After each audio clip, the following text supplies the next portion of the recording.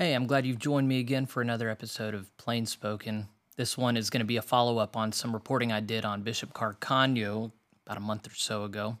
That's the thumbnail. If you want to look at the video I already did, it was published on March 17th, and it's gotten a good deal of attention. It's gotten over 4,000 views, and that's because a lot of people have had their eyes on this situation. There have been some developments over the last couple of weeks that add some great complications to it. I was of the mind that they were just going to throw her away and lock away the key because they don't mind wasting money.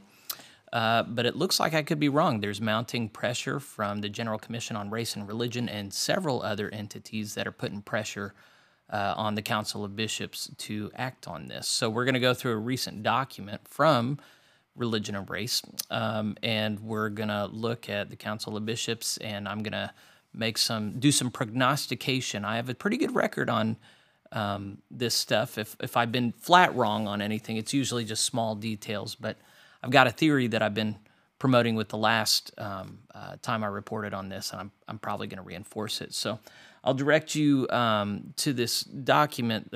Of course, I've made my way through it. It's dated the 27th of last month, and I heard about it, but I didn't take the chance to read it until today.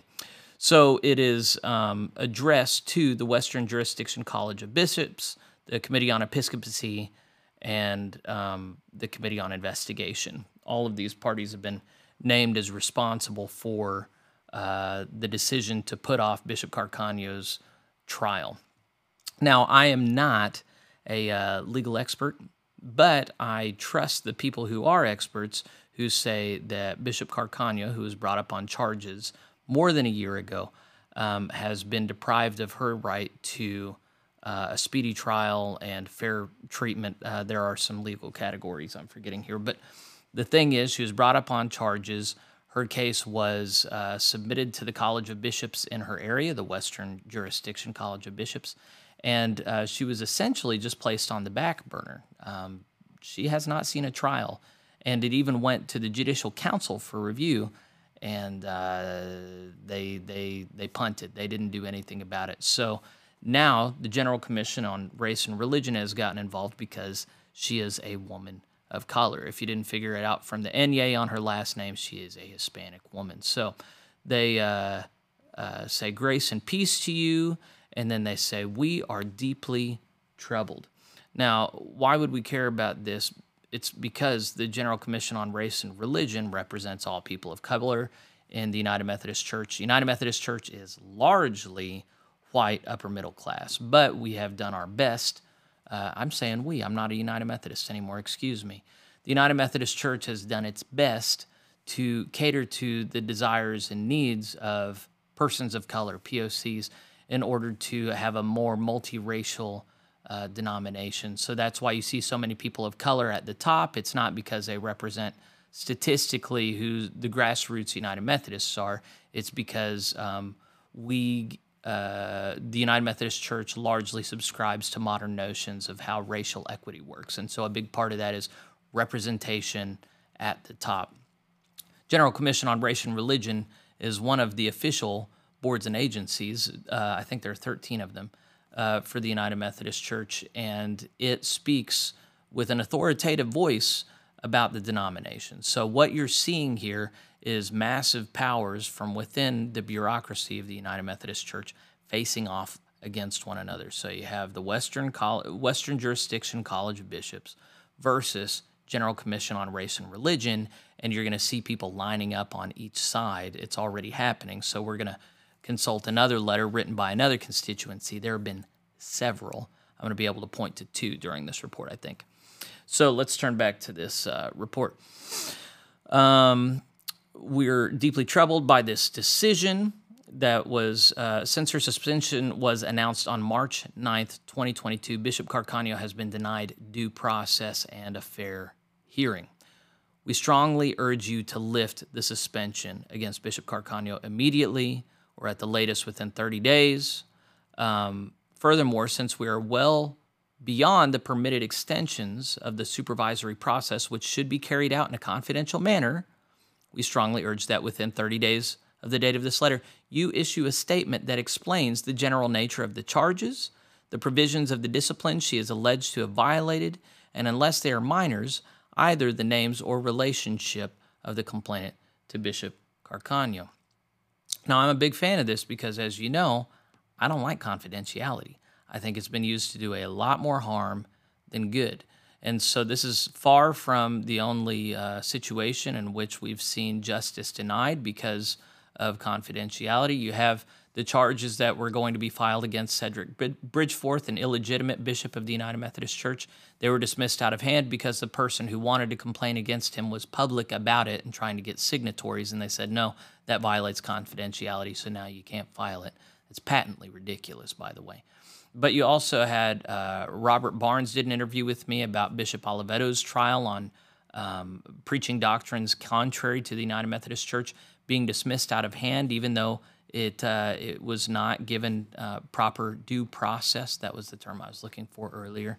And then you have also the case of Reverend Drew Enns in Virginia, who I just interviewed. The interview should have come out very recently, who was brought up on charges, and he too was put on the back burner in Virginia. And we'll see what happens with the clergy who are brought up on charges in Mississippi now, if they will get their due process or not. Of course, you might get the impression from this that I'm sympathetic to people on the left. I'm not. I'm a staunchly right-leaning person. I just have principles, and that means that I want everyone treated the same regardless of how they line up ideologically. If it was up to me, the denomination would go back to how we did it in the good old days of John Wesley, and anyone who clearly did not want to obey the discipline that we have, we wouldn't waste $100K on a church trial. We would just boot them. I think that's justice. So anyway, I'm not king, and this is the situation that we've got. So let's go back to the letter. This unprecedented, ongoing, and indefinite suspension, along with the imposed confidentiality surrounding the nature of the charges, is harming Bishop Carcaño and the whole of the United Methodist Church. Identifying the nature of the charges against her would alleviate the damage of ongoing discussion, speculation, and education in the public sphere about this case that you say confidentially was imposed to prevent. Likewise, it is difficult to see how your high value placed in moving through the process honoring the dignity of all involved has been preserved for Bishop Carcaño. What are they quoting there in those quotation marks? Let's go to point 4. Oh, it's a letter to Marcia. It says ID. What is that's Latin? It means the one before. Letter to Marcia, dated March 25th, 2022, signed by Bishop Karen Olivetto. I haven't seen that letter. I did a quick web search for this before starting this broadcast today. I don't know where this letter is. If anybody has a copy of it, I'd like to see it. Apparently, it's one in which Bishop Olivetto, who has been overseeing this whole process, explains that it needs to remain confidential for, Bishop Carcaño's sake. We don't want people speaking about her in all this. And the letter is pointing out everybody's speaking about her now. Everybody has, because you haven't seen the process through. You say you're doing one thing, but it's actually having the opposite effect. Then on December, I went to the bottom. Bishop Carcaño's fair process rights have been undeniably violated. We call your attention to the significant statements made by some members of the Judicial Council who heard Bishop Carcaño's appeal. Fair process is a bedrock principle of the church that must be present at every stage of a complaint proceeding. In this case, fair process has been violated. The bishop's rights have been violated. Therefore, we disagree with the majority opinion and believe that the bishop is entitled to immediate reinstatement to her episcopal assignment. Now, that too makes a reference to another document. I've got it pulled up here on my browser. It's memorandum number 1450. This is a Judicial Council decision. This got brought to the Judicial Council for a ruling when her due process rights had been violated. And the majority opinion was that they didn't have any standing in order to adjudicate on this. But there was a significant dissenting opinion signed by 4 of the 9 Judicial Council delegates. I think there are 9. I should have had that page pulled up. But the dissenting opinion is much, much longer than the majority opinion. Oh, wait, no. It looks like I've misspoken. 2 signed the dissenting opinion, and then 4 signed the majority opinion. That's a weird formatting decision. I would call you guys to format your stuff differently. So they already had a ruling on this, and the Judicial Council, which is supposed to be enter into miscarriages of justice and disobedience of church law, they punted. They decided they had nothing to say about this.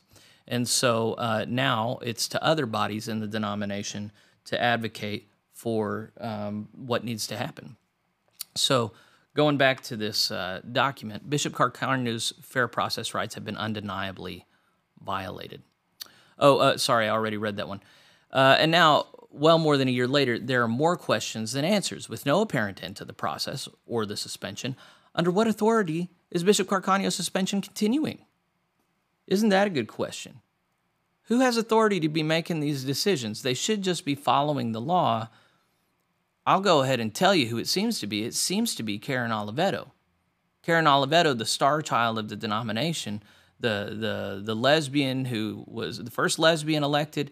I'll go ahead and tell you, if you didn't watch my last video, my theory has been that when Bishop Carcaño closed down Glide Memorial United Methodist Church, that was the one that Karen Oliveto came out of when she became a bishop. Carcaño entered in, and she saw no signs of Christianity. She said, this is not recognizably Christian. She ended the affiliation between the United Methodist Church and Glide Memorial, and there were financial implications, but it was more an insult on the ministry that Oliveto had created there. I believe that she took it very personally, and I don't know that these charges were ginned up or not, but when charges came along, it would seem that Oliveto intentionally kept Carcaño under her thumb and has had her effectively silenced. Now, before we feel too sorry for anybody, well, you know what? I do feel a little bit sorry for Bishop Carcaño. You know, it's my understanding that she's been kept from participating in the life and the work of any United Methodist Church. I don't know if she's even gotten to have communion. I don't know if she's been able to worship with a community, or if she's just really been effectively taken from the heart of the church into cast in outer darkness indefinitely, in which case that would be very upsetting. But as I'm going to say when we get to the letter that Jeremy Smith reposted, I have limited pity on someone who's making $175,000 a year with benefits. You know, these are still all very privileged people that we're talking about, whether we're talking about Oliveto, Bridgeforth, Carcaño.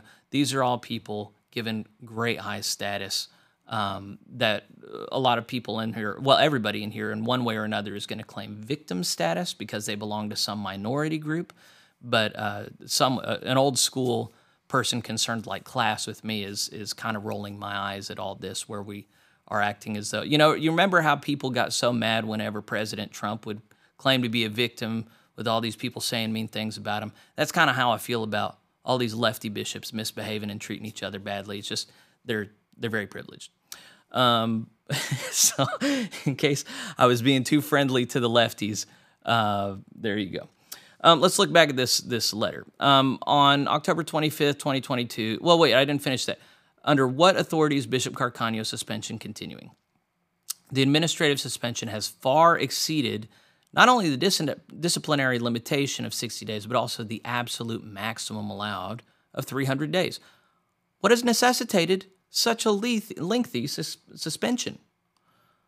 What could possibly justify this? You know, you would think that it's really juicy.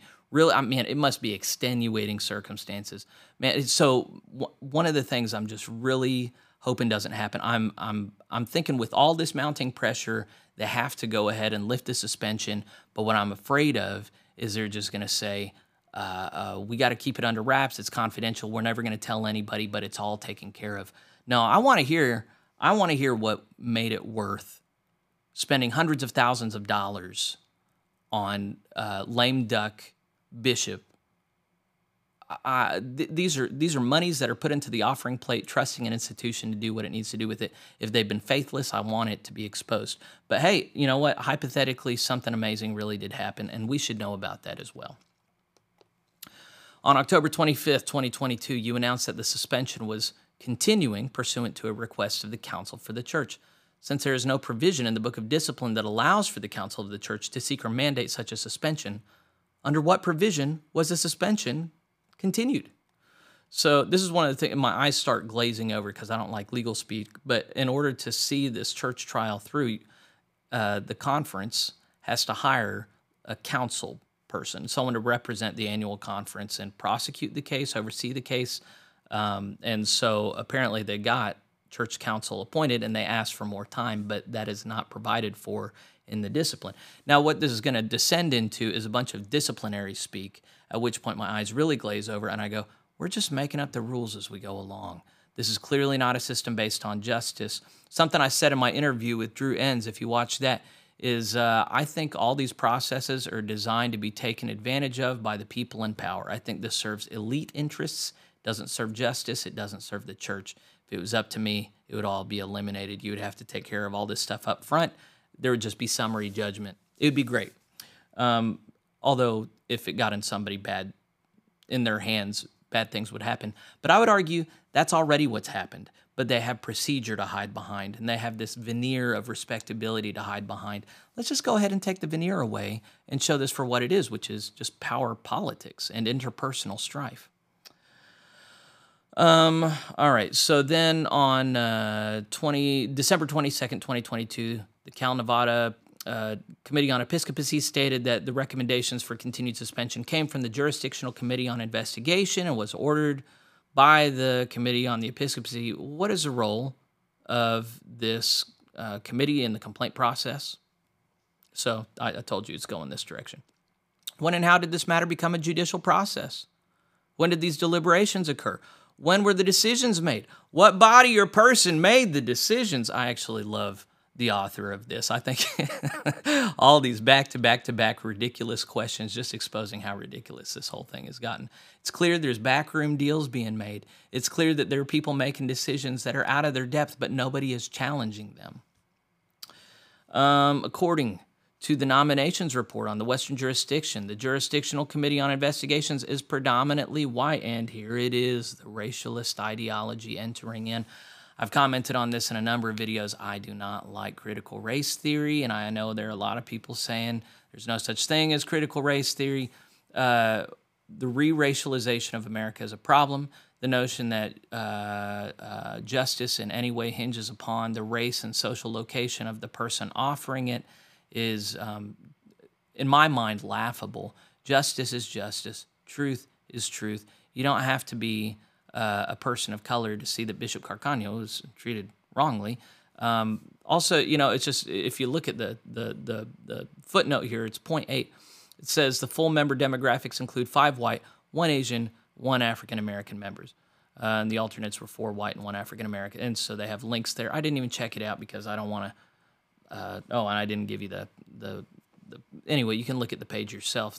The thing is, once you get into this racialization and, you know, we have got to have enough representation everywhere, that's just a never-ending cycle of suspicion and not liking the results of decisions. You're like, well, who made this decision? It's just an easy way to just tear down an institution. And I'm going to take a break. I want to read you a quote from a guy I like named Aaron McIntyre. I forgot to get the screenshot of this. Centralization is power's natural goal. I'm going to try and put this on at this point. Centralization is power's natural goal, but the vast bureaucracy that's required demands increasing levels of predictability, so as power gets nearer to its goal, it necessarily renders the system sterile, unable to produce new ideas and solutions. In the end, the regime will only be able to more efficiently manage its own decline. And that's something that I think is clearly happening here. I've been putting together some stats on annual conferences. A lot of people have seen that I've been doing this. I've been going through, let's see, I'm not showing you right now.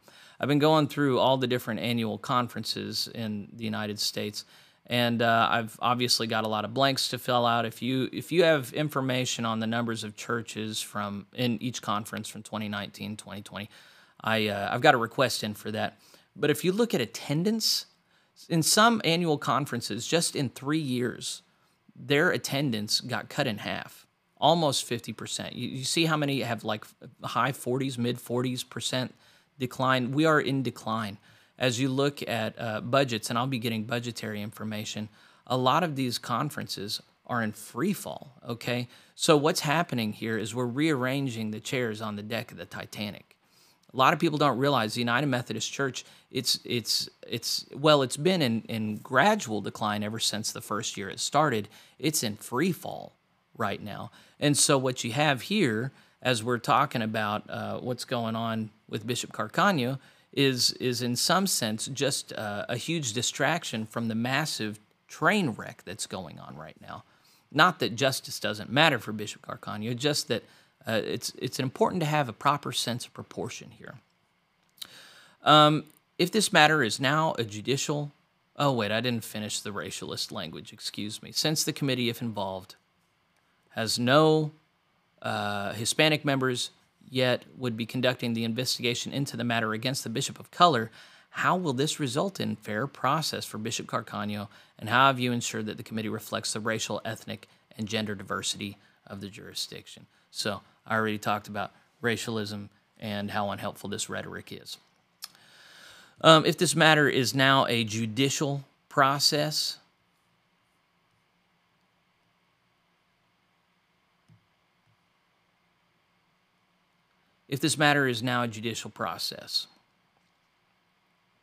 the Book of Discipline, paragraph 27014C, allows disclosure of the nature of the complaint. Oh man, my eyes just glaze over. Let's just read the one sentence. This matter has and is causing significant disruption to the annual conference and denomination. So then it gets to, again, a call to end confidentiality. It is fundamentally unfair to publicly name one party to a complaint, but not the other. In other words, there should have been complete confidentiality or no confidentiality. It gets into how it's harming the denomination as a whole, and it notes that Bishop Carcaño has been a big voice on immigration. And so the denomination has denied her voice on matters of immigration and migration, a key area of her leadership. Then it talks about her being cut off, and then it talks about conflicts of interest, and this is where I think it implicates Karen Oliveto. It says, excuse me, did or do any of the members of the supervisory response team have a conflict of interest? Are any bishops in the college truly free of conflicts of interest or the perception of such conflicts, either in favor or against Bishop Carcaño? Gets into how this whole process violates her presumption of innocence and is perceived as shunning, and then it re-articulates its desire that they immediately lift the suspension of the good bishop and refer this matter to the Council of Bishops. Oh, that sounds like such fun, doesn't it? Don't we have such faith that if we would just give it to the larger Council of Bishops that everything would get figured out, even though that's pretty much what happened whenever Robert Barnes issued his complaint and they just dismissed it. The GCORR, that's the Race and Religion Board of Directors, requests that this matter be expedited and that Bishop Carcaño be reinstated to her episcopal responsibilities as the process continues.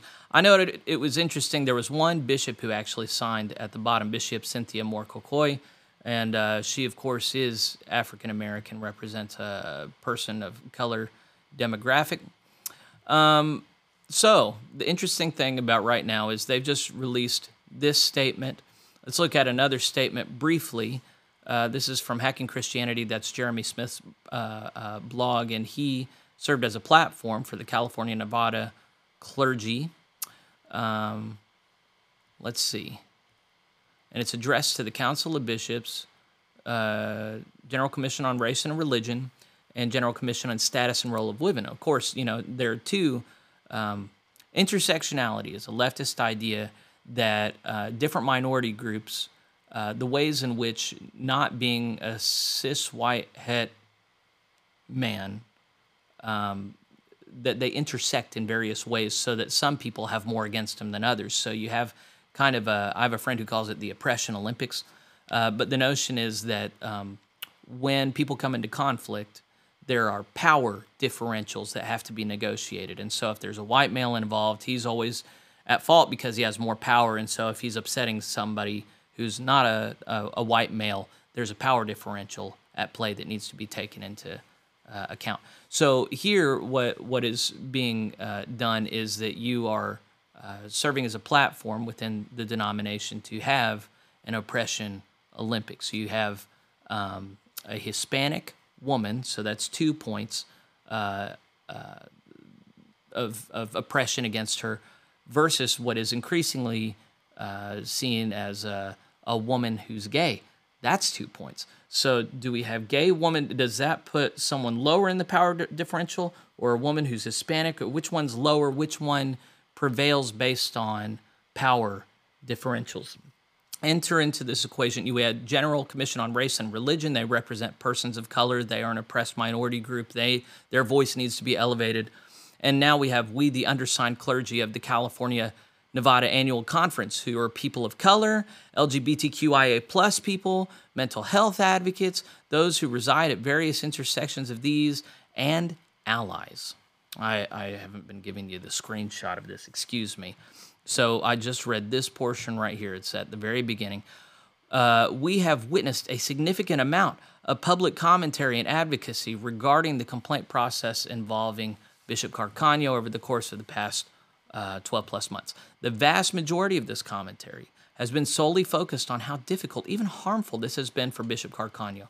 While we have no doubt that the past 12 plus months have been personally and professionally difficult for Bishop Carcaño, the degree to which concern for the full body of the conference has been absent from these public statements compels us to speak out. Sadly, we believe that the Western jurisdiction's ongoing commitment to honor the disciplinary process, including the mandates of confidentiality, has provided space for others to create a thin narrative focused solely on engendering support for Bishop Carcaño. Insert joke here from a person who finds it funny that people in the Western jurisdiction would pretend that they are honoring the Book of Discipline after publicly working against it for years. Let's go on. We acknowledge that our institution has enacted or been complicit in perpetuating a systemic oppression and harm, including, but not limited to, racism, sexism, and homophobia. Some of us have experienced and witnessed this firsthand. We too are eager for justice to be done. However, those advocating for an immediate end to Bishop Carcaño's suspension do so by their own admission without any objective awareness as to why the suspension was implemented. To expedite this process, absent this awareness, is irresponsible, reckless, and does harm to faith systems of accountability. We understand these public calls come from a place of care and concern, but to raise the prophetic voice against systemic oppression without objective knowledge of a particular situation does a disservice to justice itself. While there are, without a doubt, those within the Cal Nevada Conference who would welcome Bishop Carcaño's return to active service, we believe that her return to active service as resident bishop of Cal Nevada's conference without the accountability required by a just resolution agreement or the findings of a trial court would create a depth of conflict and division that could undermine the mission and ministry of the annual conference for years to come. In the peace of Christ. Let's click here to see the clergy signatories. Oh man, it's going to make me click more things. I don't want to do it. And it doesn't really matter. So, yeah, what happens in large systems of power is power serves power. It knows no color. So what you have is whoever's in charge mobilizes people on the ground who are already saying things that they like, and they elevate them. So what you want to do if you're going to win in the United Methodist Church, you can't have a straight white male at the top saying, here's how things need to be. You need to have oppressed people at the top, people of victim status that have been elevated. They're now clashing, and then they've got their constituencies representing victimized people groups at the bottom. So now you have General Commission on Race and Religion versus the clergy of Cal Nevada Annual Conference. You know, you have this intersectional warfare going on where they're both representing oppressed constituencies, and you have people, well, and you have the sex, race and religion, and then the gender-oriented one. And then you have these clergy who say, hey, we're gay, we're male and female, we're minorities too, and we feel this way. And so how do you navigate this? This is just a huge quandary. You might have thought that you were going to have a denomination of peace once you threw out the patriarchy. What you find is chaos. Let's look at Marcha. Marcha is the Hispanic caucus group within the denomination, and they have. I reached out to him because I just wanted to see the letter that Bishop Oliveto sent them. They have a Facebook group that has 1.7 thousand likes and 1.8 thousand followers, and man, have they been posting about Bishop Carcaño for a while because, of course, she's a Hispanic woman. I saw an interesting comment on here. Ooh, they had something that was posted 4 days ago because the Council of Bishops is meeting. Gee, do you think that the Council of Bishops is going to talk about this while they're together? Just something worth wondering. We might come back to that in a second. But I noticed that John Lom Paris commented on one of these. I should have just kept it on wherever it was. Oh, it was right below this.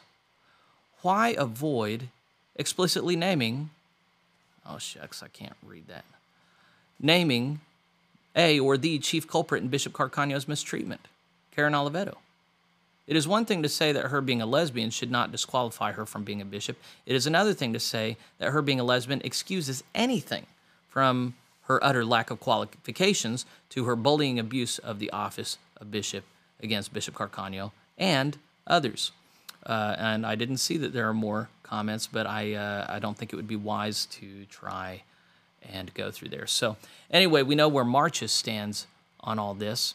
Let's see, the Council of Bishops, I just thought it would be good to point out, they are meeting right now. They're meeting through May 5th, and it says at the bottom of this article that their meeting will be live streamed daily, Monday through Friday, via the Facebook site. So let's go to the Facebook site. I've got it pulled up, and this is not a live stream. This was posted 6 hours ago, and it was just a 30-minute worship session, and we have not seen anything since. So they could be in closed session right now discussing Bishop Carcaño and how they navigate their way out of it. I forgot how big they are. The Council of Bishops has a lot of people, 12,000 follow them. They have a phone number. I haven't called their phone number before. I wonder who picks up the phone. We've already looked at Jeremy Smith's blog, and then there's a timeline on here. Hopefully I'll remember to post this here in a bit. It's just a timeline of how Bishop Carcaño's case has been handled. That was about all I thought to look up on this one. I personally, where I'm at, I want all this to come to an end swiftly, and then I want to report on what exactly happened. If my theory is correct and Bishop Oliveto has just taken advantage of the authority she has to the detriment of Bishop Carcaño, I want that exposed so hard. There are just so many loose threads that I've been pulling on that lead to Karen Oliveto. But if it was something else, I think we have to know that. But man, it'll be just the height of hubris if this organization thinks that they can just quietly snuff it out and say, we're not giving any details, move along. And so often that's what the federal government does, and the UMC was modeled after the federal government, and it's so often that they try to replicate the communication methods of, say, the White House. It's as one who has stepped away from the UMC, it's nice to not be a part of that circus anymore, but it's also just really frustrating to see how many people take the organization seriously whenever it's led by people that can't follow basic rules. It's not because they're stupid. I don't think they're stupid. I just think they... when you have an ideology that's based on power, people groups against one another, then I think this is what you find. I think you just find rampant misbehavior. So I hope that the UMC assesses this situation and says, we've gone too far and we've put some people in authority that really shouldn't be, and we should exercise better judgment as we elect people. We should also hold people accountable that we elect. Do I have faith that that'll happen? Not really. But it's good to pray for things. We have a God who works miracles. And so let's pray for the Council of Bishops that they adopt a new path of accountability and adhering to the book of discipline. Man, that would be great. And let's pray for repentance. And you know what? I'll publicly repent if I have prognosticated wrongly here, if I've done some bad conjecture. But if I'm right, I expect some accolades. So anyway, I'm going to draw it to a close here now. Thanks for joining me. This has been Plain Spoken. If you have tips, email me at plainspokenpod@gmail.com. If you like this, share it with a friend. I'll see you next time.